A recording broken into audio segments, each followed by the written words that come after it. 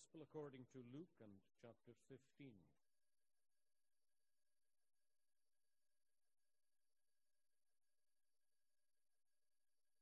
And reading again at verse 11.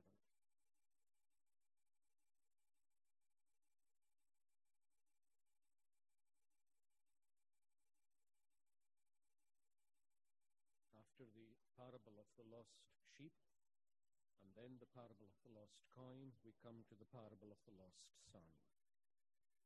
Then he said, a certain man had 2 sons, and the younger of them said to his father, Father, give me the portion of goods that falls to me. So he divided to them his livelihood. And not many days after, the younger son gathered all together, journeyed to a far country, and there wasted his possessions with prodigal living. But when he had spent all, there arose a severe famine in that land, and he began to be in want. Then he went and joined himself to a citizen of that country, and he sent him into his fields to feed swine. And he would gladly have filled his stomach with the pods that the swine ate, and no one gave him anything. But when he came to himself, he said, How many of my father's hired servants have bread enough and to spare, and I perish with hunger? I will arise and go to my father, and will say to him, Father, I have sinned against heaven and before you, and I am no longer worthy to be called your son. Make me like one of your hired servants. And he arose and came to his father. But when he was still a great way off, his father saw him and had compassion, and ran and fell on his neck and kissed him. And the son said to him, Father, I have sinned against heaven and in your sight, and am no longer worthy to be called your son. But the father said to his servants, Bring out the best robe and put it on him, and put a ring on his hand and sandals on his feet, and bring the fatted calf here and kill it, and let us eat and be merry. For this my son was dead and is alive again. He was lost and is found. And they began to be merry. May the Lord bless the reading from his word, and let's focus particularly on the opening part of verse 18, where the son resolves to rise up and go to my father. And then again in verse 20, at the beginning of the verse, he arose and he came to his father. The resolution made and the resolution kept. I will arise and go to my father. And he arose and came to his father. Now in the morning, following on from last Sabbath evening, we followed the path of this young man, the youngest son of his father, and we saw him falling from the status that he had as a covenant child in his father's home. In that respect, he had the same status exactly as his brother. But this brother chooses to leave.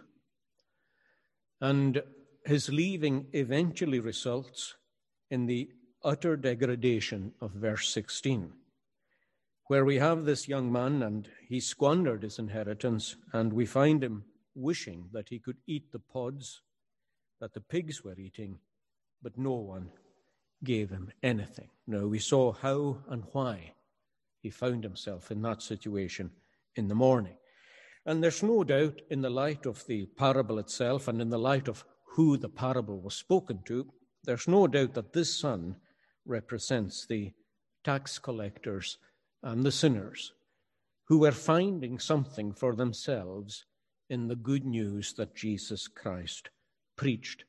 And that ought not to be overlooked. It's obvious that whatever church setup the Pharisees and the scribes were presiding over in many of the synagogues and in the centralized institution in Jerusalem, it's quite obvious that people felt that there was no word in it for them, that somehow the message that comes from the God of heaven is just not for them.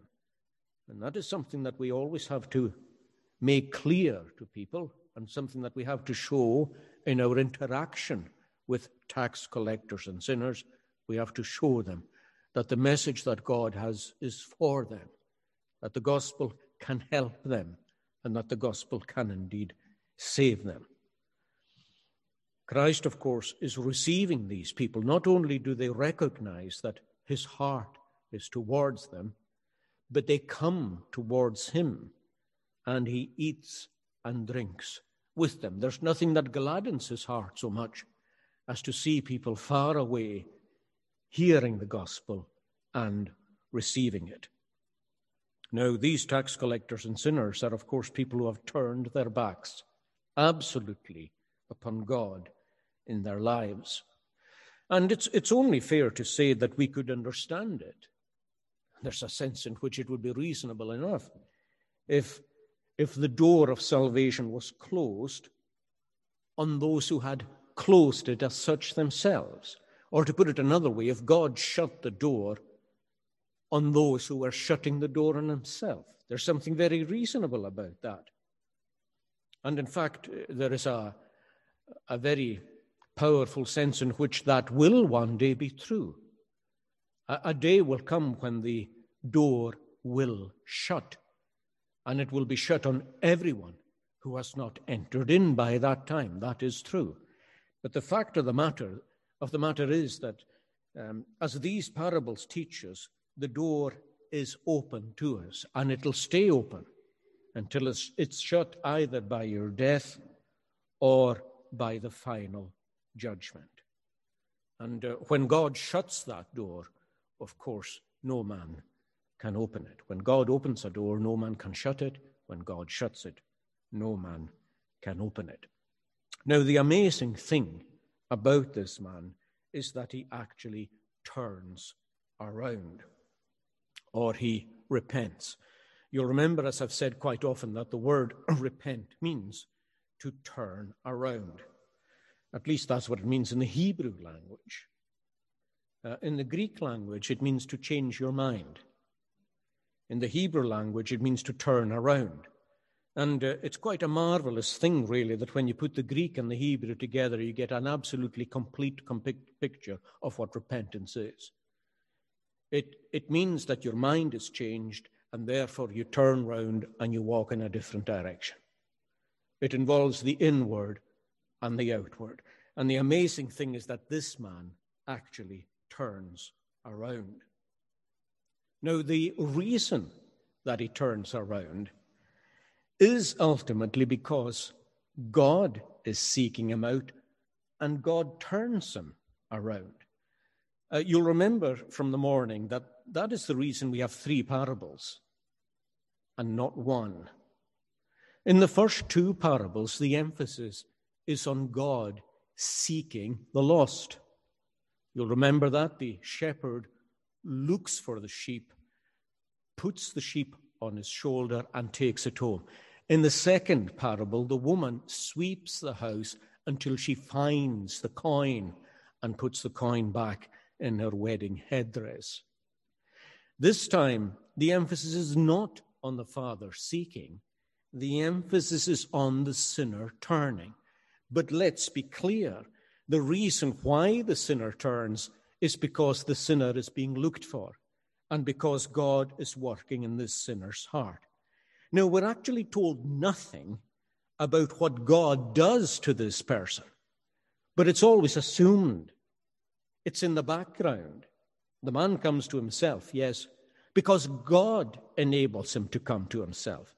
The man gets up and goes back to his father because God enables him to get up and go back to his father.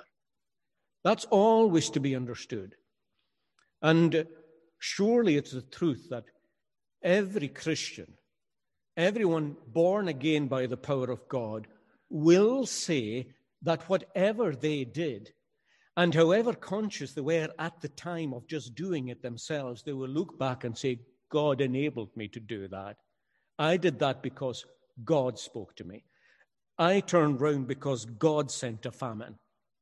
I turned round because God made me remember what my father's house was like, and so on and so on.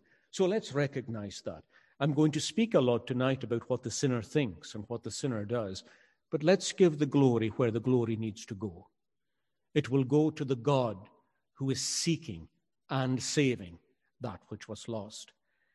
So let's not lose sight of that in this parable that focuses so much on the human mind, the human heart, and the human decision-making process, if you like.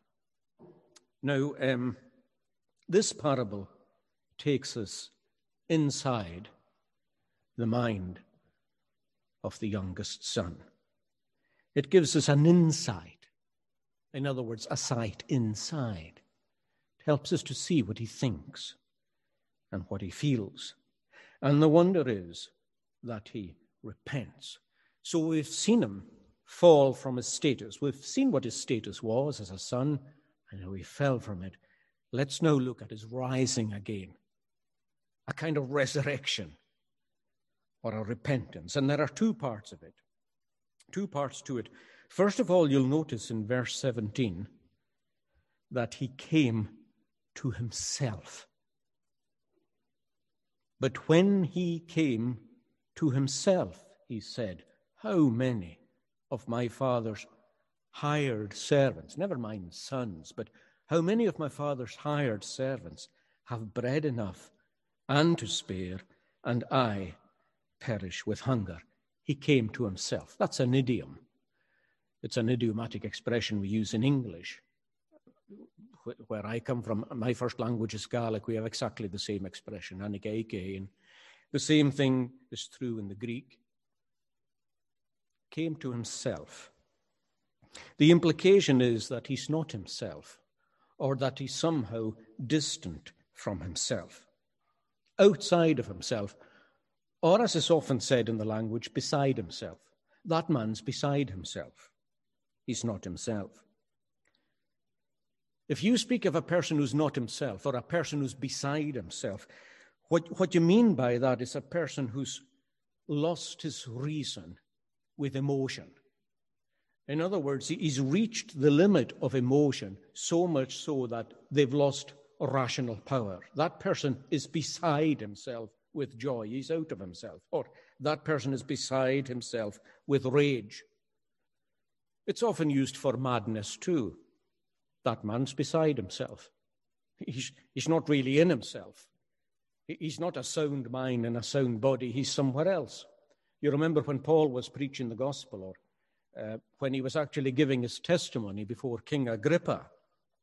King Agrippa was accompanied on that occasion by Festus, the Roman governor. And when Paul had finished explaining how the power of God had worked in his own heart and turned him from a proud, hard-hearted Pharisee into a Christian, Festus just couldn't help it, but he interrupted Paul and said, Paul, he said, you are beside yourself. You're beside yourself. And then he went on to say, you're beside yourself because much learning has made you mad. So you'll notice what being beside yourself meant for Festus. It meant just being mad. Now, what we need to do, and what this man needed to do, was to come to ourselves, to come to proper and rightful thinking about our Father and about our Father's house and about ourselves too in our relationship to our Father's house, and to ask ourselves, what on earth am I doing in the far country? What decision-making process took me from everything I had to what I've got now? And what do I expect in the future? come to your right mind or think straight. So he came to himself. He had, as the Greek says, a change of mind, repentance.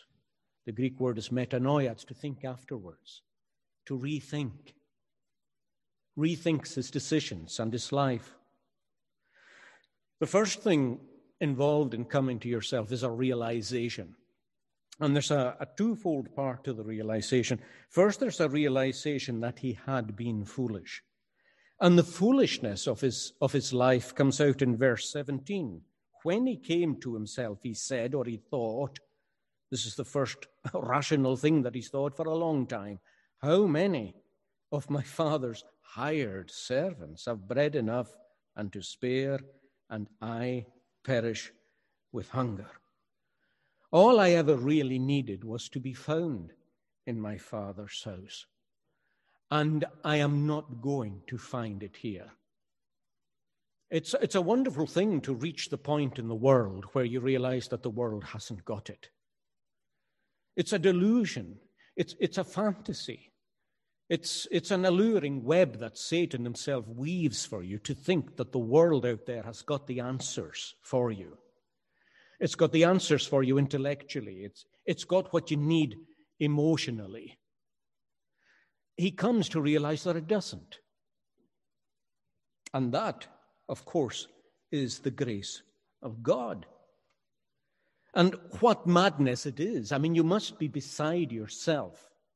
You must be beside yourself if you think that life could somehow be lived without your Father, and that it could be lived without the guidance and the love and the wisdom of the Creator who made you. I mean, what kind of madness is it that possesses us, which makes us think that life can be lived without our Father and our Creator?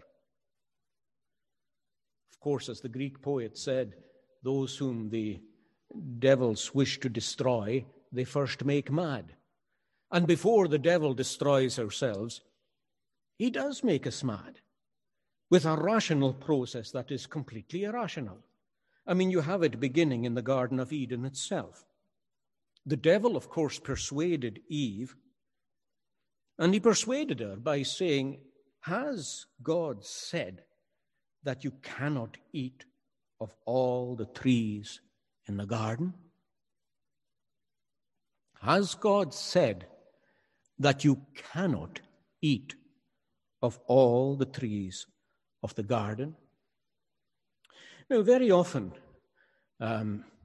when people think of that temptation, they think that what Satan is doing is trying to get Eve to doubt God's word, trying to doubt his veracity and his truthfulness.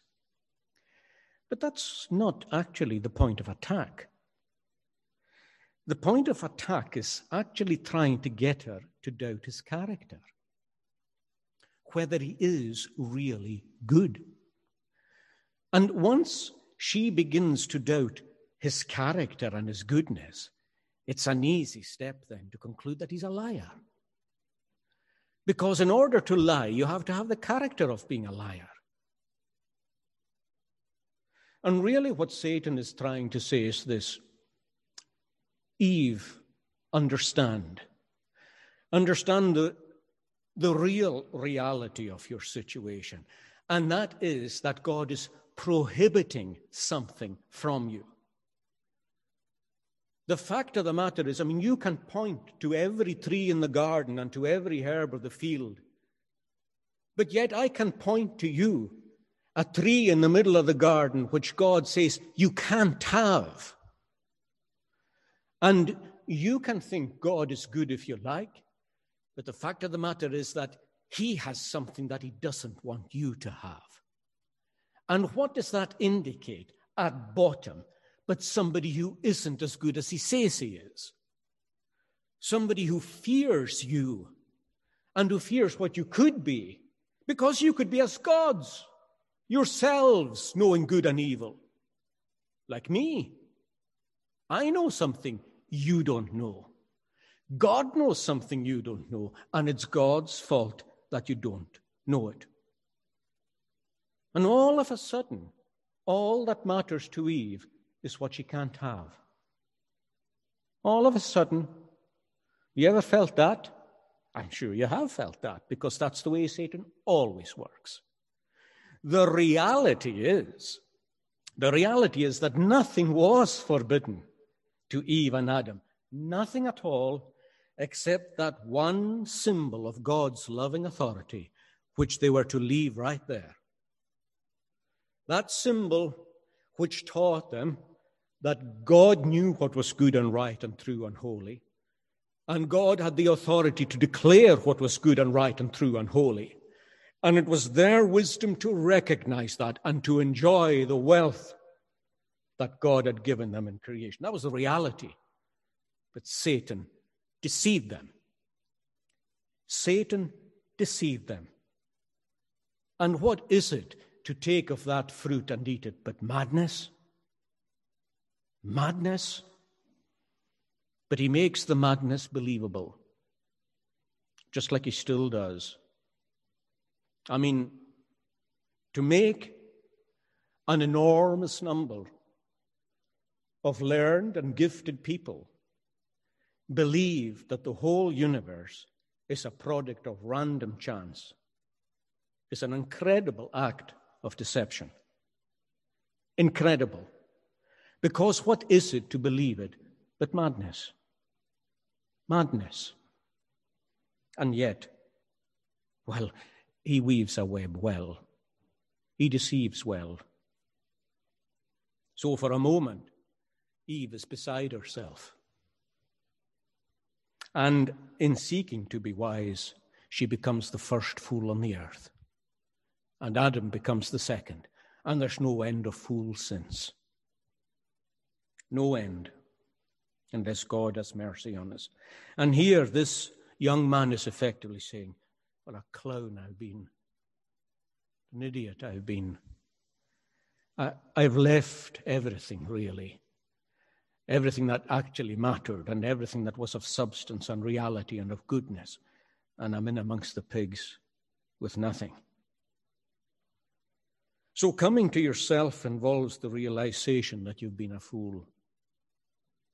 It's not easy to admit that, actually. It's quite easy to admit that you've got something wrong. It's quite easy to admit that an opinion that you've held is wrong. It's not easy to admit that your whole worldview has been upside down. That every thought you've ever thought really has been wrong because God hasn't been in. It's not easy. But coming to himself involves a realization of more than just being a fool. It also involves a realization that he's a sinner. Because as well as recollecting his father's house, he resolves in verse 18 to rise up and go to his father and say to him, Father, I have sinned against heaven and before you. And that's important because just realizing you're a fool won't make you go back to your father's house. It might just make you think differently about how to live in the far country. You might decide to join yourself to another citizen of the far country or just be a little better with your domestic economics. But to realize you've been a sinner as well as a fool, that's a different matter. And you'll notice how both these things come to the fore here. I have sinned against heaven and before you. The root of my foolishness is sin. Foolishness isn't the root of my sin. I don't sin because I'm foolish. I'm foolish because I sin. Our fundamental problem is sin, not stupidity. But he confesses this too. My life choices have been wrong. I have offended my God, and I have offended my father. I mentioned in the morning that when he asked his father effectively to convert a third of the estate into cash so that he could go away with it, he never thought about his father, never thought about his father's anguish and his father's grief and his father's disappointment, never gave it a thought. But these things come back to him. Our life and our choices have sinned. you need to come to that place too. Do you recognize not only that you've taken wrong turnings, but that these wrong turnings are against God, that you've transgressed his holy law, that you've walked out of your Father's house, that you've just thumbed your nose against your Father's love and kindness? The thing is that, as I said earlier, the only reason he's acknowledging this is because of the goodness of God. We keep in a way having to go back behind the parable and to find the seeking shepherd and to find the Holy Spirit that's sweeping around the coin. He is the one who brings these thoughts to his head, absolutely, but he's the one who's thinking them. He's the one who's thinking them. And if God wasn't impressing his sin upon him, like I said, well, not only would he just try and live as best he could in the far country, he would rather die of starvation. Because we're so full of our own beliefs and our own self-righteousness. So coming to himself, or you coming to yourself, involves a realization of your foolishness and your sin. And can you say that tonight? Can you just take a quick look back over your life to where you are just now? And okay, you might not be in this degradation, but nonetheless, can you take a look back over your life and said, I've been foolish, and I've been foolish because I've sinned, and I've sinned against my Father, against light and against privilege. But coming to yourself needs more than a realization. It also needs a resolution or a resolve. In verse 18, he makes that resolution. He resolves, I will arise and I will go to my Father. I will arise and I will go to my Father. And this, if you like, is the spiritual hinge on which the whole parable turns.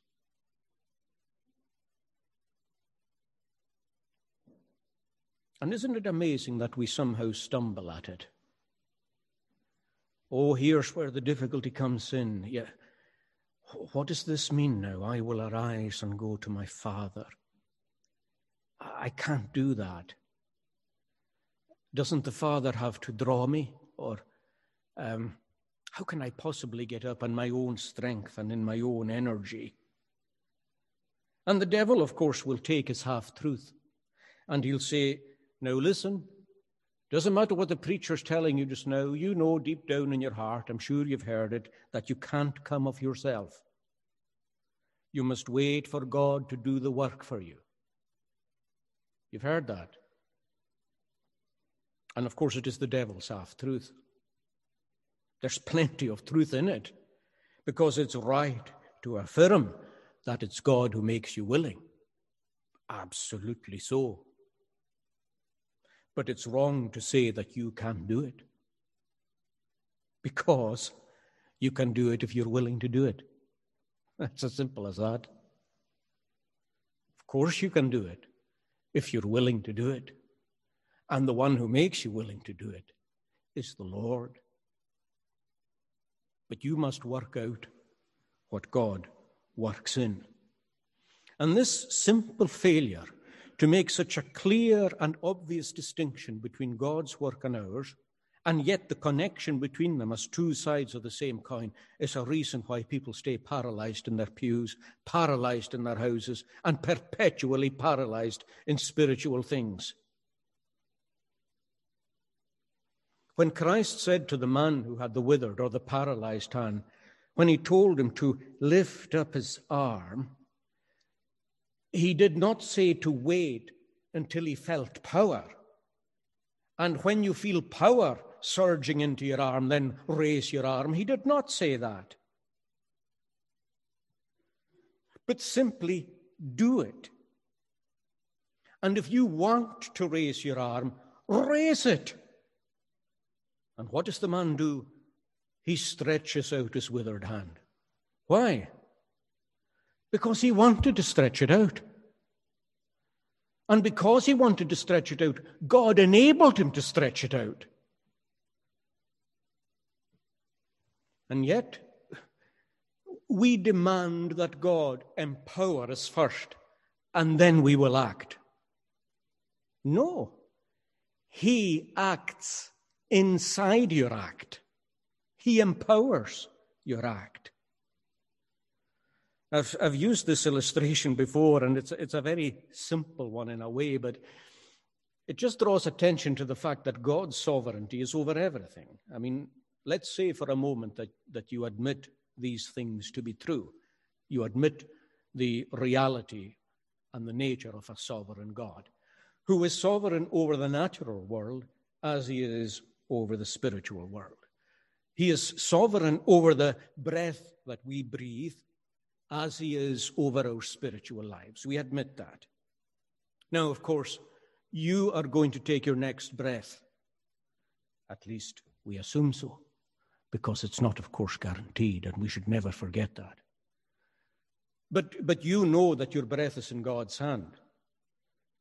Daniel, of course, said that to not Nebuchadnezzar, but Belshazzar, that his breath was in the hand of God. Now, you know that. I hope you know that to be true, that the next breath you breathe is because God gives it to you. Now, knowing that to be true, are you going to breathe the next breath?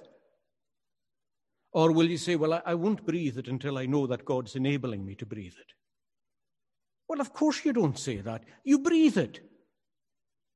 You breathe it. In other words, you don't wait for the power to breathe. All that you need is the desire. And the God who gives you the desire will also give you the power. Now it's like that. Do you want to go back to your father's house? Then get up and go. And you'll find in the getting up and going that you've been enabled to get up and go. You can't work it out beforehand. Oh, the devil will be quite happy for you to while away your time working all this out in a book or writing it on a piece of paper, even understanding the system of systematic theology perfectly. Oh, no, it's in the doing. It's in the doing. With repentance and returning to your Father's house, if you desire to do it, then do it. In other words, what hinders you other than the devil and your own unbelief? You'll notice, by the way, that this young son doesn't think he deserves to get home. He says in verse 18, I will arise and I will go to my father. Now, what kind of reception is he expecting? Well, he says, what he's going to say, Father, I have sinned against heaven and before you, and I am no longer worthy to be called your son. I understand that, he says. I understand that. I know it. Just make me like one of your hired servants. In other words, a place where I can have bread and security and peace. And knowing now what I know about the brutal world out there, I'll take that. I'll take that. Because there is love and security in your house, even as a hired servant. Now, if he didn't expect that, if he didn't hope in that, he wouldn't go back home. It's interesting that he doesn't take the position that he's burnt all his bridges with his father. I mean, there's a sense in which you would understand that he says, well, whatever I do, I can't go back home. By the way, I didn't intend to say this at all. It's just come into my head, but I think it's important because I was talking to somebody about it recently. Even if things are so bad that perhaps you even have to put your son or your daughter out of the house, never make them feel that they can't come back. Never make them feel that they can't come back. Someone once said to me that the difference between a good parent and a bad parent can be summed up like this. If a son says to himself, I've done something terrible, my father will kill me. Or if the son says, I've done something terrible, I had better go to my father. That is the difference between a good father and a poor father. Always resolved to be the second one. Even if they know that you're as inflexible can be in connection with certain commandments and rules and whatever, always let them know there's a way back. And obviously this man, by the grace of God, realizes there's a way back. The Shorter Catechism, when it deals with repentance, and repentance is a beautiful thing. When it tells us what a sinner thinks and feels in the process of repentance, it includes that the sinner has an apprehension of God's mercy in Christ. In other words, you apprehend it. Maybe you don't fully comprehend it, but you apprehend it, which means you touch it. You don't fully understand. Maybe you're not fully confident that God will somehow expect yourself, but you get enough to lay yourself out upon him. And you'll notice how the parable just goes nicely along with that, because it doesn't make this man arrogant. This man doesn't say, well, my father had better accept me back, or anything of that kind. He knows that it's of the greatest mercy and condescension that his father will take him back home. So he'll just slot into being a hired servant, the lowest of the low, just to get back into his father's house. So there's a resolve to go back to God. Now, you can be sure, friends, that even if you feel in yourself that you've almost got a cheek to turn back to God after the life that you lived, he'll take you gladly on these terms. He'll take you gladly on these terms. And it doesn't matter how long it is since you walked out of your father's house, he will take you back.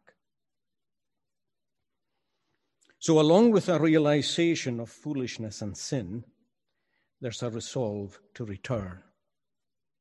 And that's what coming to himself involves. But you'll notice that repentance is more than coming to yourself.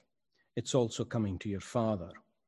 So in verse 18, you have that resolution, I will arise and go to my Father. But in verse 20, we're told that he arose and he came to his Father. And he arose. He did it. What if he had stayed at the resolution?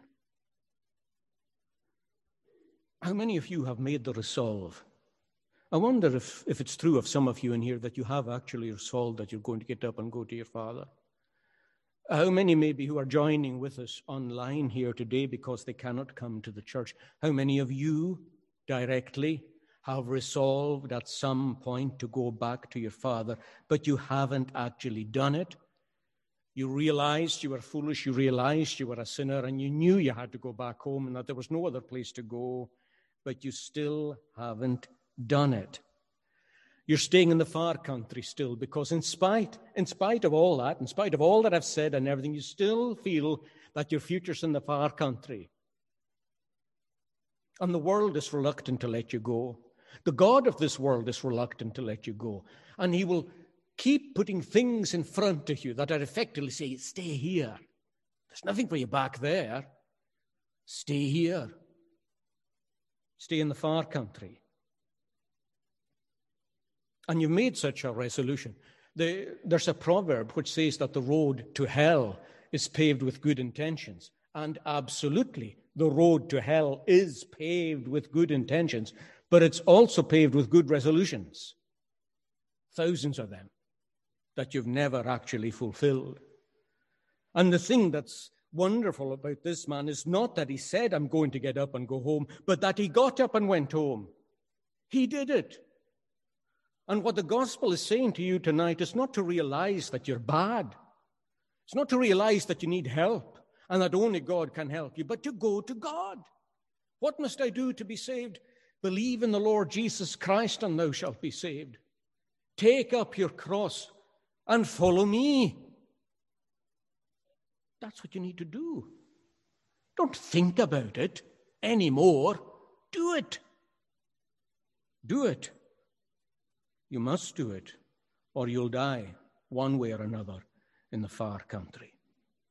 So he gets up and he goes to the Father. And last of all, there's a rejoicing here. Now, of course, the whole parable is full of joy. So is the parable of the lost sheep being found, and so is the parable of the lost coin being found. Rejoice with me, the shepherd says, I've found my sheep which was lost. Likewise, there will be more joy in heaven over one sinner who repents than over 99 just ones who need no repentance. That's in their own assessment. They need no repentance. Again, when the woman finds her coin, she calls her friends and neighbors and says, rejoice with me, for I have found the piece I lost. Likewise, he says, there is joy in the presence of the angels of God over one sinner who repents. And when this son comes home, there is joy too, and that joy comes to the fore. And you'll notice that the joy is especially in the Father himself. The joy is in the Father. This is Christ's way of saying to the Pharisees that are listening to the parable, you might be grumbling at me receiving sinners and eating with them, but my Father in heaven isn't grumbling. There is joy in the heart of God. It's one of the wonderful thoughts that Scripture brings before us, that God rejoices. Sometimes people can get lost in that kind of thought and in that kind of concept because of things that are true of God, his immutability and so on. But you mustn't empty the text of what it is communicating to us, that God rejoices. We rejoice in him, but he rejoices in us too. It's hard for me to believe that, to be honest. I believe it by faith, that he rejoices in me and that he rejoices in you. Zephaniah 3:17 is one of the most beautiful texts in Scripture. The Lord your God in your midst will rejoice over you with gladness. He will quieten you with his love, and he will rejoice over you with singing. Let me read it again. Is it not worth reading and hearing again? The Lord your God in your midst will rejoice over you with gladness.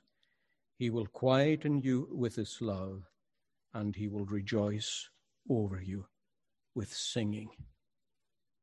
So much for the idea of Jesus being full of love, but God the Father being hard and stern and inflexible. Like the man in the other parable said, I knew that you were a hard man, reaping where you never sowed in the first place, gathering where you never even scattered. I knew you, a hard man. Is this a hard man here? Look at him in verse 20. When the son gets up and comes to the father, when he is still a great way off, his father saw him and had compassion and ran and fell on his neck and kissed him. Every part is precious, is it not? He sees him a great way off. Notice that someone didn't tell him that the son was coming. A great way off obviously here means in the distance. He's not told that the son is coming. He sees it for himself. What we're meant to understand by that, obviously, is that the father is looking for the son and waiting for the son. And again, that goes back to what I said earlier. Even if, like Abraham, you have to put Ishmael out of a house, your heart waits and prays and longs for him. So the Father who sends the shepherd and who sends the Spirit is not waiting at home inflexibly. And neither does he wait in vain, because he hasn't sent the shepherd on a random mission that may or may not be successful. He's looking for the sinner's return. Isn't that a wonderful thought? Is it not for yourself tonight a wonderful thought that God is looking for a sinner's return? Not only does he see him afar off because he's looking for him, but we're told that he goes out to meet him. Why? Well, his motive here is compassion. When he was still a great way off, his father saw him and had compassion and ran. So the reason he runs out towards him is because of his compassion. It would be easy just to condemn the man for his choices in the past and the life that he's lived, and that could easily be done. But I'm sure the man's condemning himself. And the father knows what he has been through. The father knows that he must have been brought to degradation. After all, the son has reported to him that he's devoured the livelihood with harlots. However the son got that information, I'm not sure, but the father knows that this son has made a mess of his life. But he still has compassion on him, and he delights to see him coming, so he runs out towards him. And he's got a twofold intention. The first, I think, is just simply to assure him of a reception. Maybe as the son's coming home and he's within sight of the father's house, maybe he begins to wonder. And very often that happens, you see. When you're making your way towards God, you can be sure something will put you off. Satan will come in and say, but, or remember how you left? Remember how you left?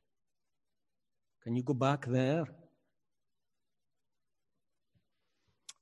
But the flip side of that is this, that when you take steps in the right direction, God steps out to meet you. That's the flip side of that. In other words, you'll find that however tentative your steps are, you'll find that God's hand will reach right towards you.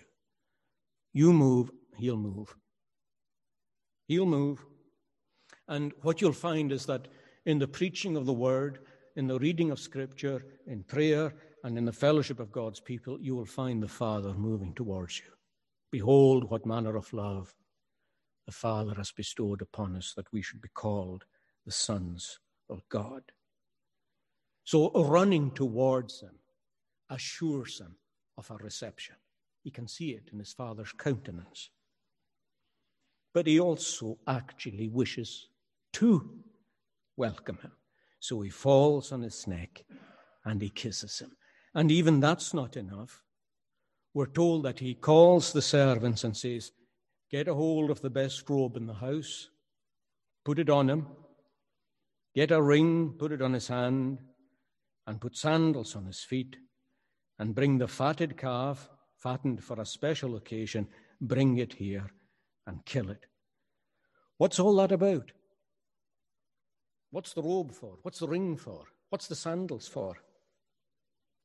Well, it's very straightforward, really, because you'll notice that the son doesn't finish the speech that he prepared beforehand. We all know what that's like. We prepare things. Sometimes we even prepare prayers, perhaps, to some extent, that we're going to say, or things like that. And when the time comes, it goes on you. Doesn't quite come out the way you suggested. But it's not quite as straightforward as that here. Notice the speech that he prepared in verse 18. This is what he's going to say. This is his resolution. I will arise and go to my father, and I will say to him, two parts. Father, I have sinned against heaven and before you. Second part, I am no longer worthy to be called your son. Therefore, make me one of your hired servants. Well, strictly speaking, there's three parts in that. I've sinned. I'm not worthy to be called your son. Simply make me a servant.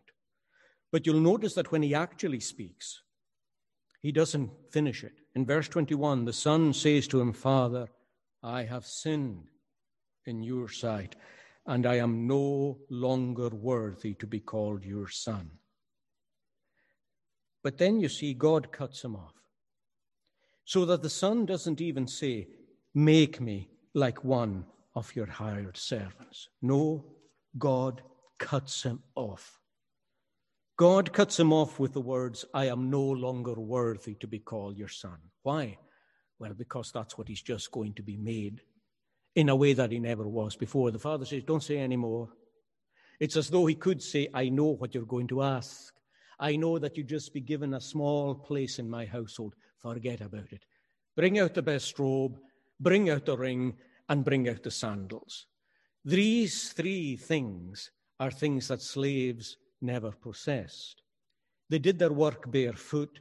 They had no ring as a sign of dignity, and they had no fine robe. They had servants' clothing. So this is simply the father's way of saying, forget asking being a hired servant in my house. When you come back home to me, I welcome you home. and you're more of a son now than you were ever before.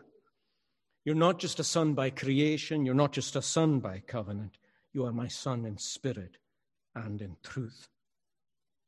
And everyone begins to rejoice. Everyone, or at least everyone who really values the Father's house, and everyone who has a genuine and permanent place in it. In the spiritual realm, if you read the three parables, the people who are rejoicing are God, because that's the meaning of the Hebraic expression, a joy in the presence of the angels. That's how a pious Jew would refer to God. There is joy in the presence of the angels. There is joy in God himself. There is joy in the angelic order.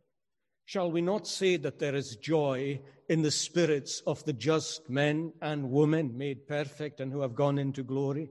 Is there not joy everywhere in heaven when one sinner is converted on the earth? Of course there is. It's family.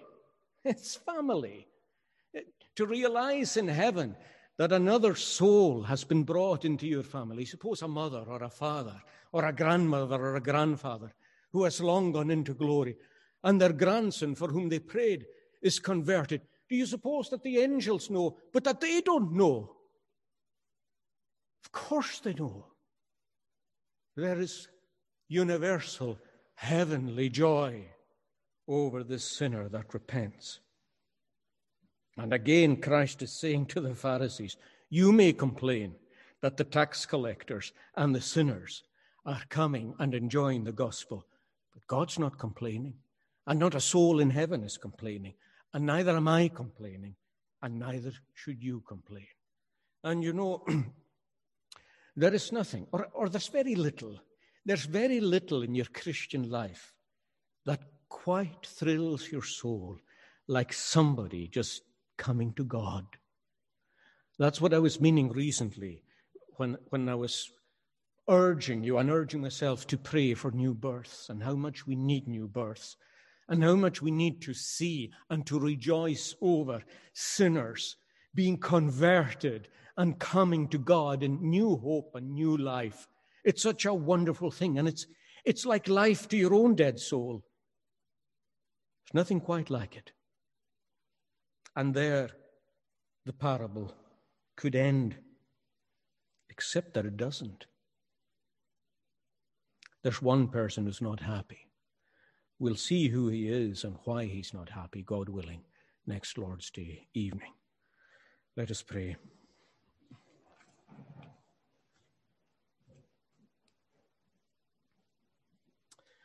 Our gracious God, we praise you for the great work of grace by which you reach out into a far country, and you bring these people home. And we thank you for planting that desire in their hearts, for their changed view of their Father's house, and their resolution to return, and the strength to fulfill that resolution. And Lord, may that be lived out in the lives of some people here in our gathering, and those who are joined with us online. For we long to see the salvation of souls, a new birth and a new creation, where old things are passed away and everything becomes new. And age is no barrier to this change, and neither is the depth of the degradation to which any of us may have sunk. Lord, hear us, we pray. In Christ's name, amen.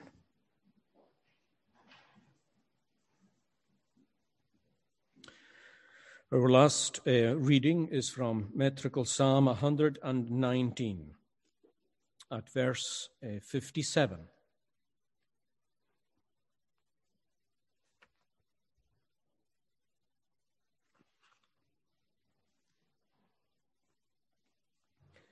And the tune is Amazing Grace. Thou my sure portion art alone, which I did choose, O Lord. I have resolved, here's the resolution, and said that I would keep thy holy word. With my whole heart I did entreat thy face and favour free, according to thy gracious word. Now, this is a word that has promised mercy. Be merciful to me. And here's the reflection on a previous life. I thought upon my former ways and did my life well try. What's it worth? What does it look like? And to thy testimonies pure, my feet then turned. I notice he's choosing, he's turning. I did not stay nor linger long, as those that slothful are. I mean, to linger is sometimes to be lost. But hastily thy laws to keep, myself I did prepare. We'll hear it sung and we'll join in spirit.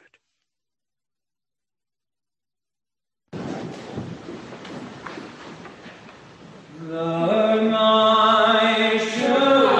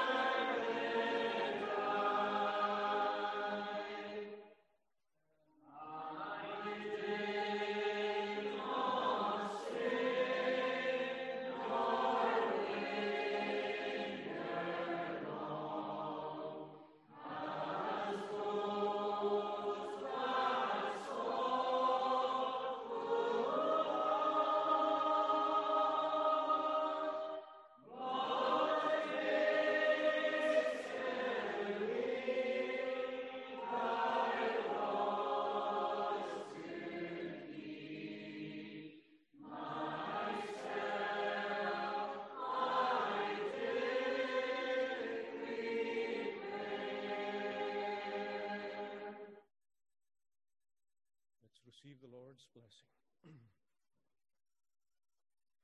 The grace of the Lord Jesus Christ and the love of God and the fellowship of the Holy Spirit be with you all. Amen.